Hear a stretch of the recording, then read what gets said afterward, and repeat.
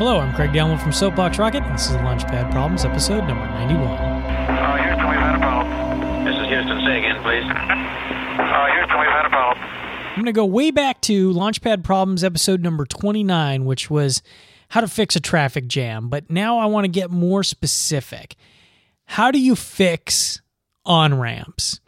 Especially when there is traffic involved, we tend to have a slowdown everywhere there's an on-ramp. Why is this?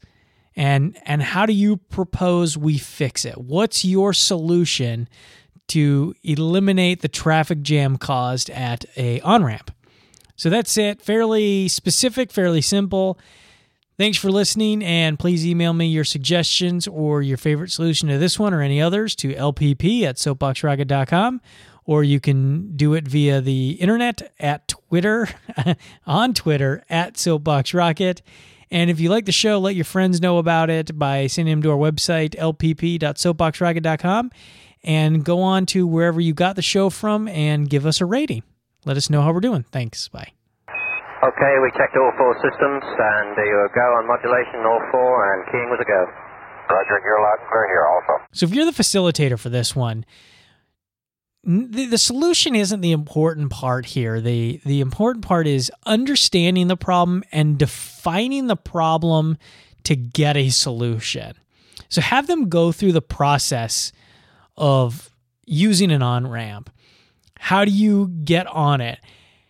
You have to speed up, but how do you know you're going to be going the same speed as traffic? How do you know if there's going to be a spot for you to merge if there is traffic, and does that affect the speed? So really have them define what it is they're solving. The problem really isn't, how do you get on the freeway from an on-ramp? You know that. It's identify what problems are with a on-ramp, because I'm willing to wager there's more than one, and then have them solve those problems. So that's it. If you want to contact the show, you can always email lpp@soapboxrocket.com or via Twitter @soapboxrocket. Thanks.